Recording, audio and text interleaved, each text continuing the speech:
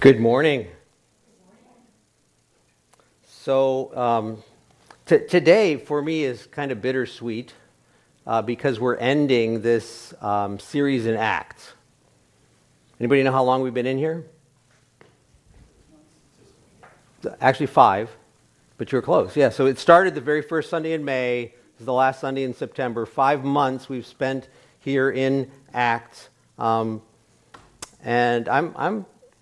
I don't know about you, but I have really enjoyed this series, hearing the different perspectives from different people. I've enjoyed getting to share some of those, but this is the last one. And just so you know, the reading was from 28. We're doing 27 and 28. I had him read 28 specifically because I'm not going to spend as much time in 28. I'm going to spend a little more time in 27, not really verse by verse. If we went verse by verse, we'd be here for a long time.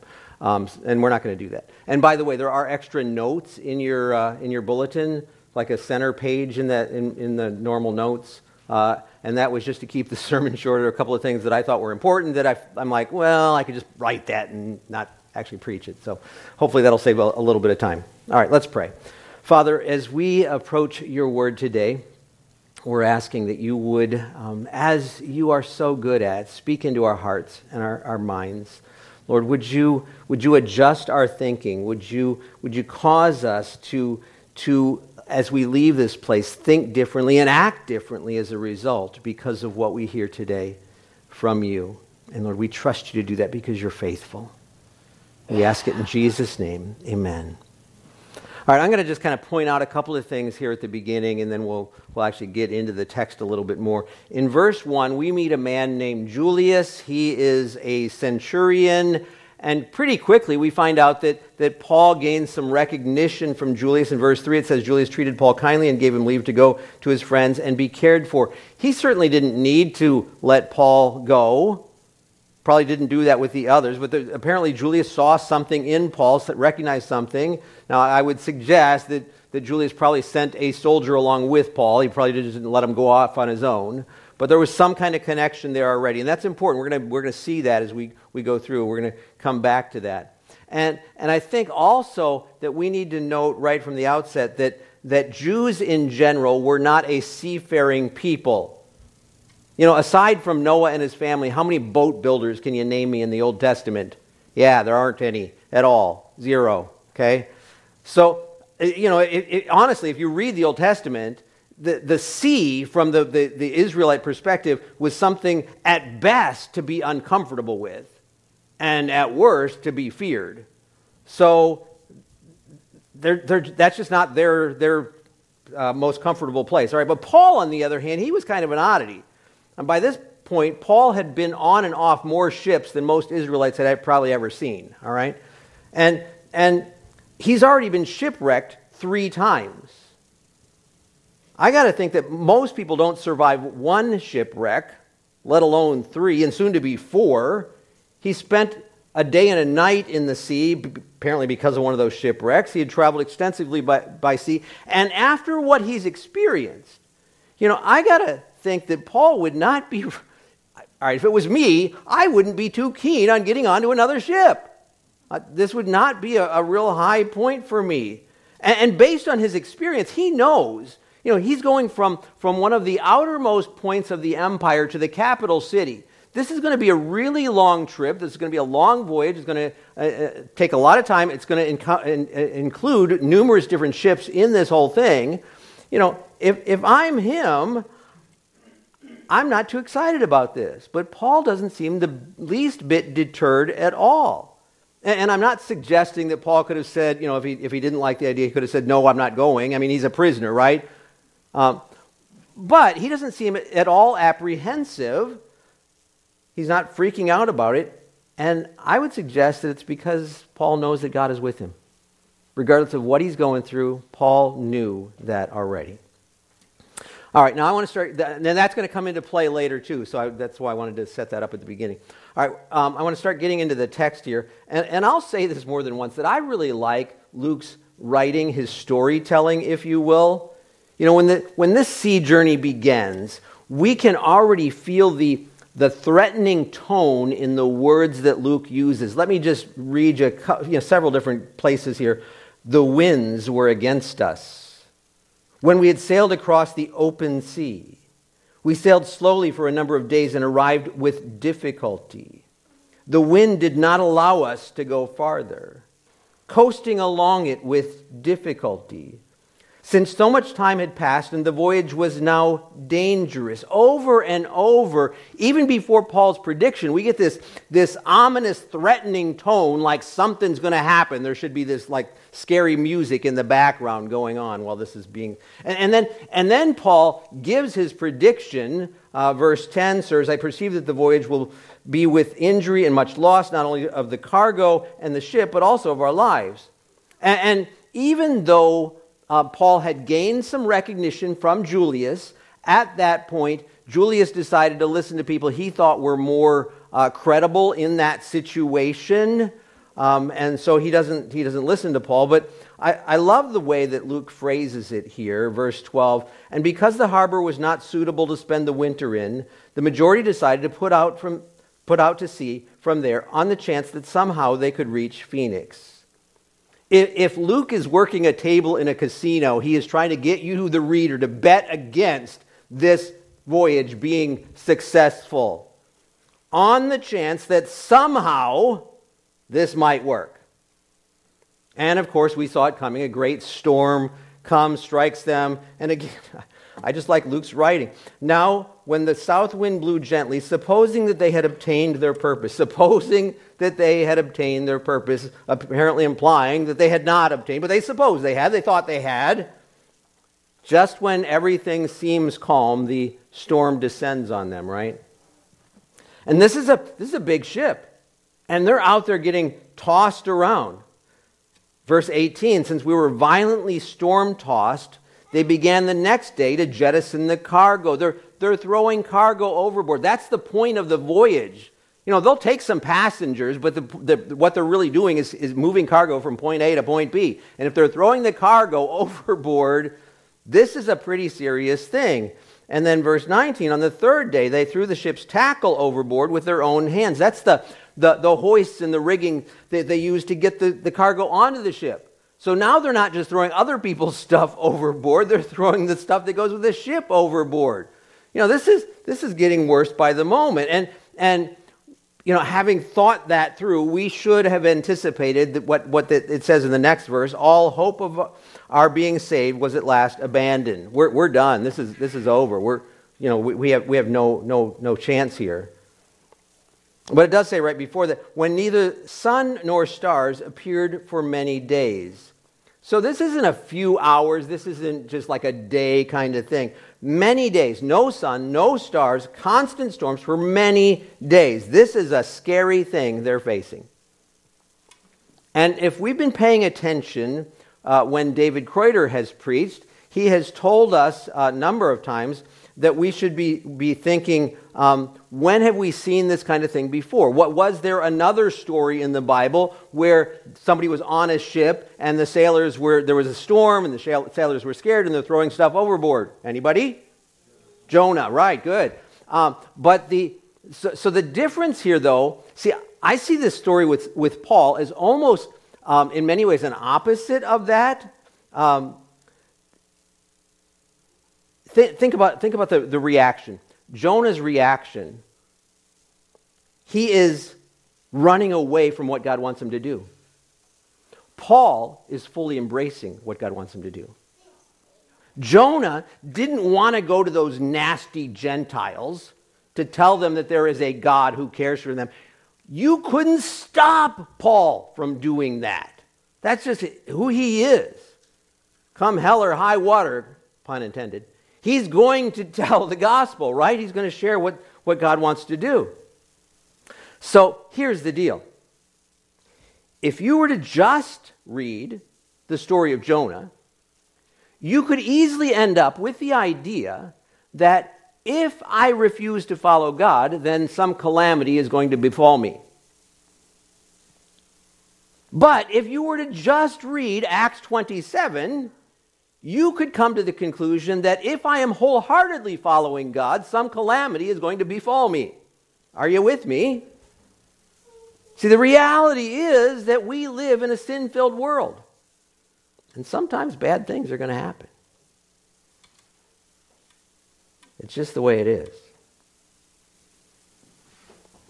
And then there's the angel who told Paul that he had to appear before Caesar. If you understand what's going on in this section, this is really what this whole section is all about. It's about Paul getting to Rome. And it's going to happen regardless. God's hand is clearly in this whole thing. And I find it kind of humorous that in the midst of the storm, Paul says, "Men, you should have listened to me." I like Paul so much. He's a get to the heart of the matter kind of guy. I don't know why I would like that, right? And it's not lost on me that Paul did not include tact in the list of the fruit of the Spirit. You should have listened to me. Told you so. All right. He does list patience and kindness in the list of the fruit of the Spirit, right? So maybe Paul kind of overstepped here. I would say this. There's so much of the Bible is narrative. It's story. And oftentimes we want to have good examples to follow. And there are those in the Bible, but a lot of times the characters that are in there are there so we can see ourselves. I'm just going to leave that one right there. You can do with that what you want to. And then Paul tells them about the appearance of the angel from the God to whom I belong and whom I worship. Again, all the way through this thing, Paul has this unshakable confidence in God. He says, I have faith in God that it will be exactly as I have been told, verse 25. He knows the promiser, and he knows that the promiser is true to his word. And that angelic visitation right there is the turning point in this story. If you've never read this before, if you don't know this story, up until this point, we're still wondering, hey, what's going to happen? Are they going to get out of it? Is Paul going to make it through? But now, all of a sudden, Paul says, here's what he told me, and I believe it. Okay, now we know for sure what's going to happen. Verse 27, when the 14th night had come, 2 weeks straight, on a storm-tossed sea, in the midst of violent storms, on a wooden ship with hundreds of people who have given up hope. And you think you have problems. And I just like to point out here that I think that Paul is in this section. He's living out something that he wrote several years earlier to the church at Corinth. 2 Corinthians chapter 4, beginning in verse 8, we are afflicted in every way, but not crushed, perplexed, but not driven to despair, persecuted, but not forsaken, struck down, but not destroyed, always carrying in the body the death of Jesus, so that the life of Jesus may also be manifested in our bodies. 2 chapters later, he says, as servants of God, we commend ourselves in every way by great endurance in afflictions, hardships, calamities, beatings, imprisonments, riots, labors, sleepless nights, hunger as dying, and behold, we live. And we know that Paul had already gone through a lot of that stuff. He had lived through it, and he's writing under the inspiration of the Holy Spirit. But this almost feels prophetic to me as we look at what he's going through right here, right now. Yes, Paul, you've already gone through that, but hey, there's more coming. Sorry to be the bearer of bad news. See, here's the dilemma that I've encountered too often. And that is that many people, when they become Christians, they are told that once you're a believer, that it's going to be smooth sailing from now on. Everything's going to be good. And that's just not true. The book of Acts reminds us again and again and again that Jesus said that we would need to take up our cross. And that's usually not a smooth, shiny one. N.T. Wright said it this way, if the gospel of Jesus, the crucified and risen Messiah, means anything at all, it means that those who carry it will have it branded into their souls. And he goes on to add this thought, the storms do not mean that the journey is futile. They merely mean that Jesus is claiming the world as his own and that the powers of the world will do their best to resist. And it's true. And you and I have encountered those resistance powers at times. But guess what? You and I are ultimately on the winning side. Amen. All right, keep going here. Verse 42, the soldiers' plan was to kill the prisoners lest any should swim away and escape. I don't know about you, but again, I appreciate good storytelling, story writing, and Acts. This true story has more plot twists in it than anything I could have come up with. Just when we're starting to think that this nightmare is over, because the storm has passed, just when we think they're going to survive, now the soldiers want to kill Paul and the other prisoners. But Julius says no. But the centurion, wishing to save Paul, kept them from carrying out their plan. He ordered those who could swim to jump overboard first and make for the land, and the rest on planks or on pieces of the ship. And so it was that all were brought safely to land. Julius, again, recognized there was something about Paul that he wanted to take care of. So he lets Paul and the others try to make it to shore on their own. And I will add that this was a really big deal. I mean, if this doesn't work out, Julius could lose his own life. So clearly, Paul has gained a dimension of respect, a level of respect that is pretty high in Julius's mind. And let me add that respect has come about because of Paul listening to Holy Spirit and acting in a godly manner. Those are things that we would all do well to emulate.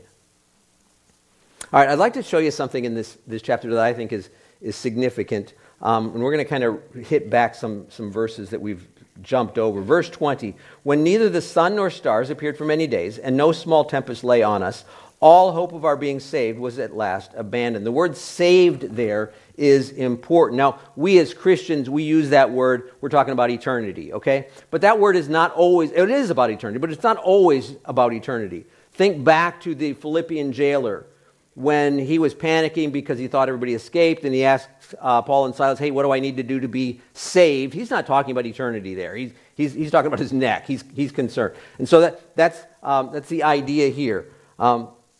Saved. Verse 31, Paul said to the centurion and the soldiers, unless these men stay in the ship, you cannot be saved. Same word. Verse 34, therefore I urge you to take some food, for it will give you strength. That word strength there is actually another form of that same word that was translated as saved in those last two verses. I mean, we could literally translate this as, I urge you to take some food, for it will be for your salvation. Verse 43, but the centurion wishing to save Paul, same word. And then verse 44, and so it was that all were brought safely to land, different form of the same word again. All right, I showed you those because if you remember, David Kreuter has told us that we should watch for recurring words or recurring phrases, right? Now, because this is different, we're translating it, and it doesn't come across the same all the time. We're not going to see it, but I'm helping us here to see this. Same word, different forms, over and over in just this short time. It's being repeated again and again. I don't think that was by accident. God is bringing them, specifically Paul, to a place of safety, through the waters to safety. They're being saved. They're receiving salvation, if you will. Think about it. That was Noah's story. That was Moses' story. That was the Exodus story, the greater one there. That was Jonah's story. And it's Paul's story here, and it's your story and mine. Rescued, saved by the grace of God. Not because of anything we did, but in His mercy, He has saved us. All right, now we finally get to chapter 28. And they're finally on shore, the island of Malta. And one of the first things I find interesting here, again, if we went verse by verse about everything, it would take forever. So I'm just kind of picking some highlights that stuck out to me. One of the things that I found interesting is the word natives there. The Greek word is barbaroi, and it specifically refers to non-Greek speaking Gentiles. All right? See, up until now, when we've encountered Gentiles, they've always been the Greek speaking people, under the Greek influence, all right? But these are different. They are, the etymology of the word is where we get our word barbarian from, all right? They're not civilized in terms of the Greek culture.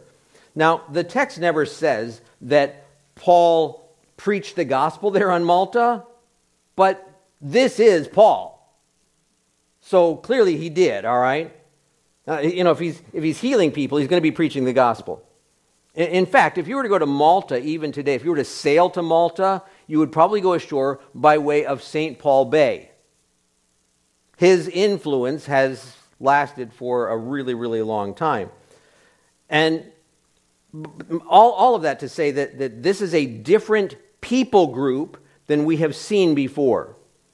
And that shouldn't surprise us because we are told that every nation, every tribe, every language is going to stand before the Lord. Don't know about you, but I'm looking forward to seeing all those different people from all those different backgrounds. And I'd like to point out something else that I thought was significant as I looked at this section of Scripture. Most theologians would tell you that Paul, by this point in his life, is probably around 60 years old. Might be a little bit more, might be not quite there, but somewhere around that general age. And he has had a very hard life. We already talked about the shipwrecks, but think back through the chapters leading up to this one of the stuff that we've seen Paul go through. The riots that he has been in, the beatings, the whippings that he's gotten, stoned and left for dead. Paul has had a pretty hard life. Anybody here even close to what he's gone through? Yeah, I'm not. No. And then he's just come off of this harrowing experience, 2 weeks on a ship that he's sure is going to go down, storm-tossed, and then a shipwreck. I got to think that most people at that point are going to say, I just want to take it easy. I just want to relax a little bit.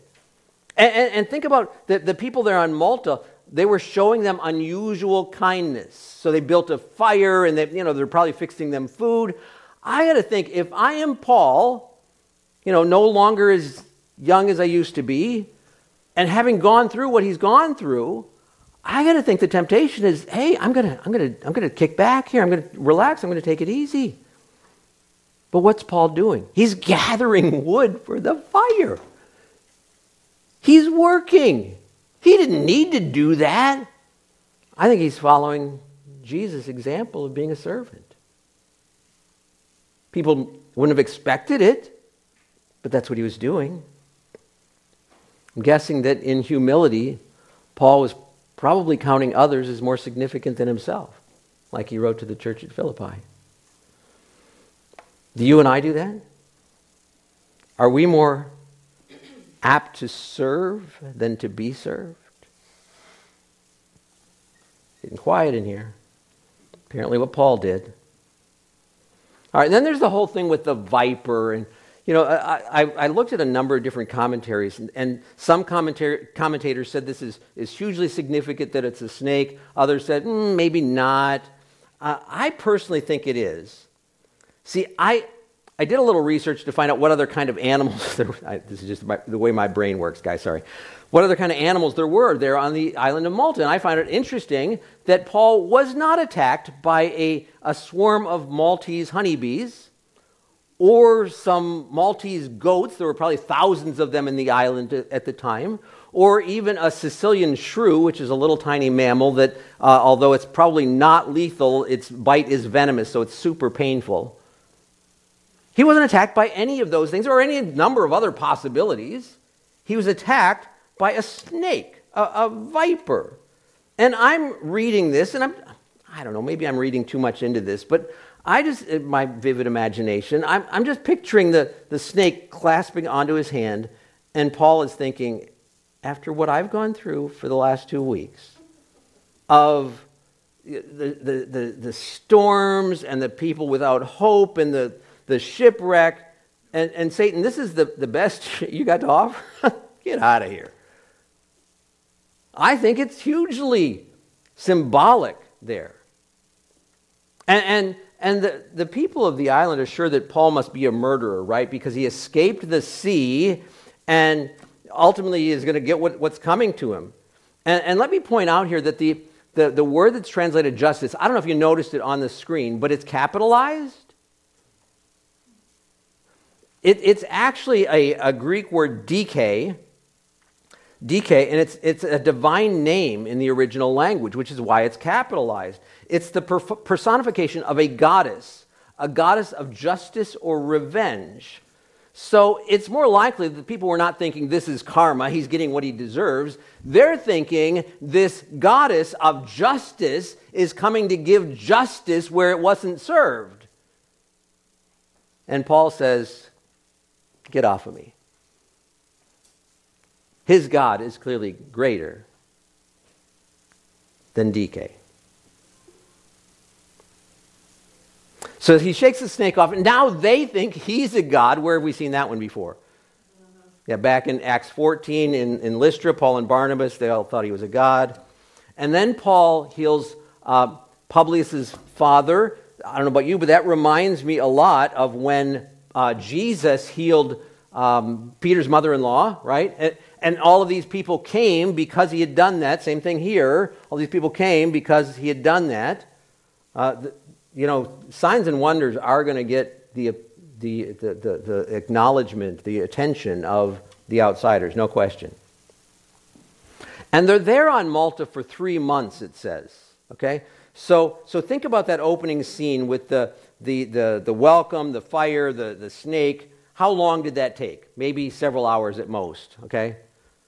So then there's this next paragraph, and that's the whole thing. So 3 months they're there on that island, and that's all we know is what it says right there. I want you to understand that when we're reading here in the book of Acts, and lots of other places in Scripture, but when we're reading here in the book of Acts, that we're just getting little snippets. We're not getting the whole story. This is like the Reader's Digest condensed version, all right, for those of you that would know what that is. Just little pieces. I'd like to read the whole story sometime. I think it'll be fascinating, but we're only getting small parts of the whole story. So finally they're able to continue their journey. Various stops along the way. They finally get to Rome. And as they're going into Rome, apparently word gets out that Paul is coming, and lots of people come to greet him. They had received his letter that said that he was coming. And so they're excited. Paul's actually here now. And what has been Paul's custom when he goes into a new city? Where does he go first? To the synagogue, right. And so that's what Paul would like to do, but he doesn't have the freedom. He has some freedom, but he can't just go wherever he wants to. And so he does the next best thing. He invites the Jewish leaders to come to him. And, of course, Paul explains why he's there, okay? But then he goes and he does what Paul always did. Verse 23, from morning till evening, he expounded to them, testifying to the kingdom of God and trying to convince them about Jesus, both from the law of Moses and from the prophets. It's what he's done in every city where he has been previously. He's showing them carefully that the Jewish Bible points to Jesus. And it does. And some were convinced by what he said, but others disbelieved. And then Paul once again gives us another lesson in how to win friends and influence people. Disagreeing among themselves, they departed after Paul had made the one statement, the Holy Spirit was right in saying to your fathers through Isaiah the prophet, go to this people and say, you will indeed hear but never understand. You will indeed see but never perceive. For this people's heart has grown dull, and with their ears they can barely hear, and their eyes they have closed, lest they should see with their eyes and hear with their ears and understand with their heart and turn, and I would heal them. Therefore let it be known to you that this salvation of God has been sent to the Gentiles. They will listen. That last verse in the Message translation says, you've had your chance. The non-Jewish outsiders are next on the list. And believe me, they're going to receive it with open arms. What did I say earlier about tact? But I can't, honestly, I can't fault Paul here. Because he's quoting from Isaiah chapter 6. And that same quotation is used in various amounts of it in all four Gospels. There aren't many things that are in all four Gospels. But that one is in all four Gospels. And you know who's talking? It's Jesus. And so, Paul's in good company in saying these words. But I do want to point out that it does say that some of the Jews there believed. They believed what they heard. So it did fall not totally on deaf ears. Now your Bible probably goes from verse 28 to 30. There's a footnote in my Bible that says some manuscripts add verse 29. And when he had said these words, the Jews departed, having much dispute among themselves. That's not in the oldest manuscripts, okay? Which is why it's not in many of our Bibles. If you're using the King James, when the King James Version was done, they didn't have the oldest manuscripts. They had some that were newer. That's what they used. That verse is in there. That's why your Bible probably doesn't have that verse. Just wanted you to understand what's going on there. And then the ending. Verse 30, he lived there 2 whole years at his own expense and welcomed all who came to him, proclaiming the kingdom of God and teaching about the Lord Jesus Christ with all boldness and without hindrance. It's the ending that leaves us hanging. So many unanswered questions. Don't you wonder what happens next? You know, personally, I'm still wondering what happened to Peter, the guy that the Roman Catholic Church says is the head of the church. We haven't even heard from him since chapter 12. What happened to him? What happened to Barnabas? What happened to people like Priscilla and Aquila and John Mark? And what happens to Paul? We're just kind of left hanging. Well, I can tell you from tradition that according to tradition, Paul died in Rome as a martyr. Now, I wanted to check that out because I've heard that for a long time. And best evidence seems to indicate, we don't have any eyewitness verification of that, all right? But best evidence seems to indicate that. But I also found out some other interesting information. I'm just going to share one quote with you. I did find this in many different places, and you can check it out yourself. This is from John Chrysostom, 5th century church father. He wrote this, 2 years then Paul passed bound in Rome. Then he was set free. Then having gone into Spain, he saw Jews also in like manner. And then he returned to Rome where he was slain by Nero. So I'm not saying this is definitely true, but again, I found this in more than one source. It sounds like Paul was there in Rome. He went to Spain. We talked about that last time I preached. Remember, he wrote that in his letter to the Roman church, that he was planning on coming to visit them, and then he was planning to go on to Spain. It sounds like that happened. Like that Spain was if you remember, the most western point of the known world at that point. He wanted to take it to the ends, the gospel to the ends of the earth. Sounds like it might have happened. And then came back to Rome and was martyred. All right, but we're still left with this dangling ending. Shouldn't there be more of a wrap-up? Shouldn't there be some tying up of loose ends? Well, yes, unless... Have you ever watched a movie and it kind of leaves you hanging at the end? I don't know about you, but when I have that happen, my normal reaction is, I think there must be a sequel coming. Am I the only one that thinks like that? And so I'm reading this ending in Acts, and I think there must be a sequel. And there is. It's you and me. It's the church. You and I are the sequel of what's going on. And I hear people today saying that the church is in trouble because of all the stuff going on in our culture. There's lots of problems, and we could be in trouble. You know, let me just give you some quick examples. You probably heard about the pastor in Canada that got arrested during COVID because he refused to stop meeting. He knows that the Bible says to not forsake assembling together, and so he was doing what Scripture said. He was still bringing his people together. The Canadian government didn't like that. They arrested him. Or 2 weeks ago, I read about a Christian teacher in Ireland who was jailed for refusing to use a student's preferred pronouns. Or just last week, a chaplain at a Church of England church school, get that, a Church of England church school, was fired because he affirmed the historic position of the church about gender. He recognized that God created 2 genders, male and female, and he was fired for that. See, those types of stories can suggest that we as the church are in trouble, that there's a problem, that we might have difficulties going forward. I want to give you a different perspective. I was first introduced to a man named Mark Neroth through a teaching that he did about the Nicene Creed. Now, you might be going, a teaching about the Nicene Creed. Mark Neroth was as passionate teaching about the Nicene Creed as anybody I've ever heard teach about anything. I was dumbfounded. And he is a historian, and during what he was sharing, he shared a number of points from history about the church. And I'm thinking, I need to video interview this guy. And so I got a hold of him, and Mark graciously said, yes, let's do it. So I'm going to play you just a short segment of that video interview that I did with Mark. Would you... I hear from people, we shouldn't call the church the church.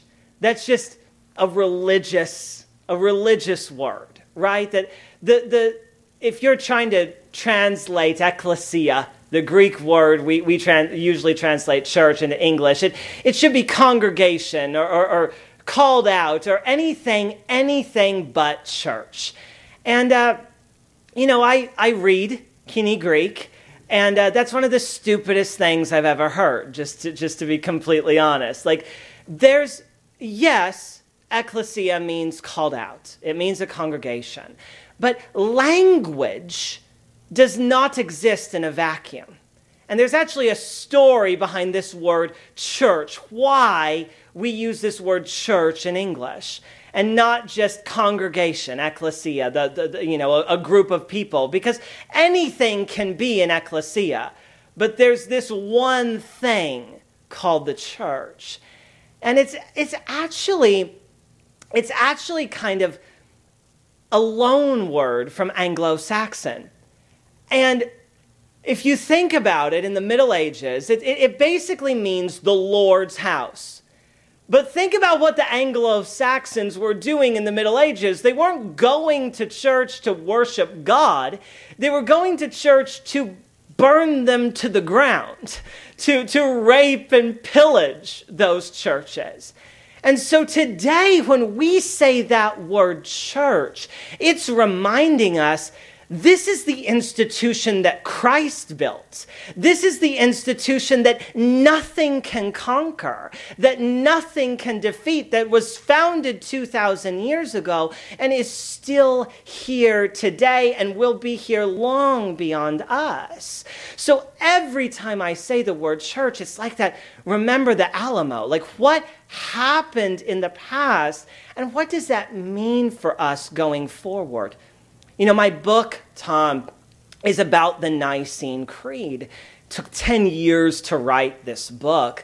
And there was one line in the creed, the first time I heard it, that just captivated my imagination. It's toward the end. It's, I believe in the church. Now, usually there are some other adjectives in there, the 4 marks of the church. I believe in one holy Catholic and apostolic church. But let's forget those for a second. It's, I believe in the church. Now, it's easy to say I believe in God, I believe in Jesus, I believe in the Holy Spirit, I believe in the Bible, but I believe in the church. I believe in a group of Christians, a group of flawed people who very often hurt me. That is a hard thing to say. But do we believe in it? Because I think a lot of the issues we're seeing in the church today show, no, we don't. We think the church is going to fail just as much as we think any other institution is going to fail. We approach it just like we approach civil government or any other large corporations, any other massively flawed institution. I actually have, because I'm weird, I have some coins I'd like to show you here to kind of illustrate this example of believing in the church. This is a Roman denarius. It was minted in 71 AD. The Emperor Vespasian is on the front, and on the back is Mars, the god of war. Now, the historian Josephus tells us that the year this coin was minted, Vespasian's son Titus held a triumph, a parade in the city of Rome celebrating his victory over Jerusalem. Basically, Titus just leveled the city of Jerusalem in the year 70. The next year this coin was minted, he held a parade. And he marched, Josephus tells us, the scrolls from the temple through the streets of Rome. When this coin was minted, the Bible was literally a spoil of war. All right? Now, I have another coin. It's 1,000 years later, but it's still Roman. Today we might call this a Byzantine coin, but they didn't call themselves that. They called themselves Roman. So this is a Roman coin, but it doesn't have the emperor on the front, and it doesn't have the god Mars on the back. Instead, Jesus is on the front of this coin, and he's holding the book of the Gospels in one hand, and in the other he's, blessing the people. And then on the back, there's an abbreviation in Greek. And I'll read it to you. It says, Jesus Christos Nika. Jesus Christ Victor. Now, this is the same country, but it's an entirely different culture. Why? There's only one difference between this coin and this one. This culture where for entertainment they threw people to the lions, and this culture where that's completely existent, where this culture where you abort your children, and this one where it's gone. What is the difference between these two things? It's one thing. It's the church. Do we believe in the church? Do we believe that the church can succeed?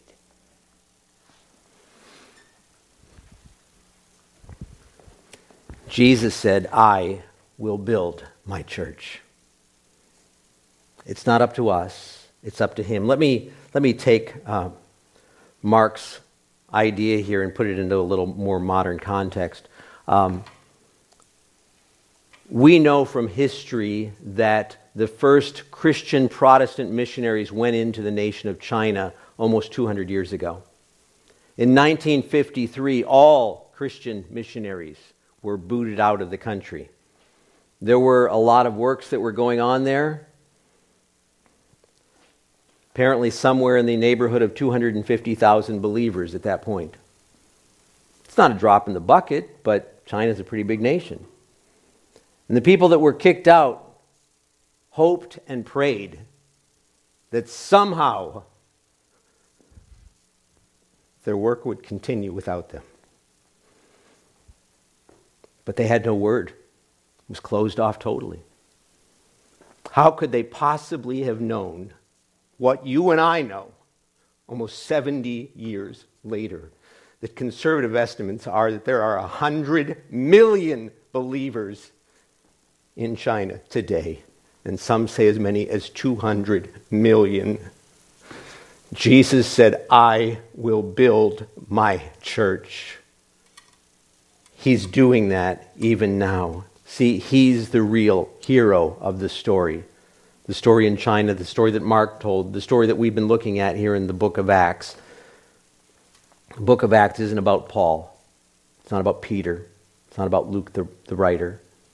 It's about Jesus.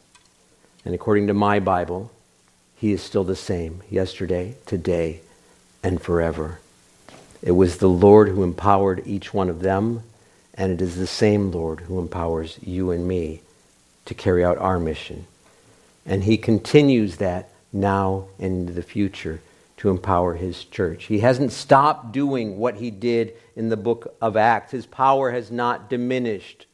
Oh, yeah, the church may suffer some setbacks, just like they did in the book of Acts. Totally get it, all right? But his word will still accomplish what he sends it forth to do. The Lord is still ruling and reigning on his throne. He is still in charge. His church is not left empty and impotent. Daryl shared earlier that when we're born again, that the Lord changes our trajectory. That's the same thing that happened with those early disciples. Their lives were changed because of his power, the power of his resurrection at work within them, the Holy Spirit at work within them. And that same power is empowering you and me today. That has not changed, and it will not change ever. We, the church, are on the winning side. You and I, and the church as a whole are the sequel to the book of Acts. And I, for one, expect to see God working in and through us, just like he did those disciples back there. Let's pray.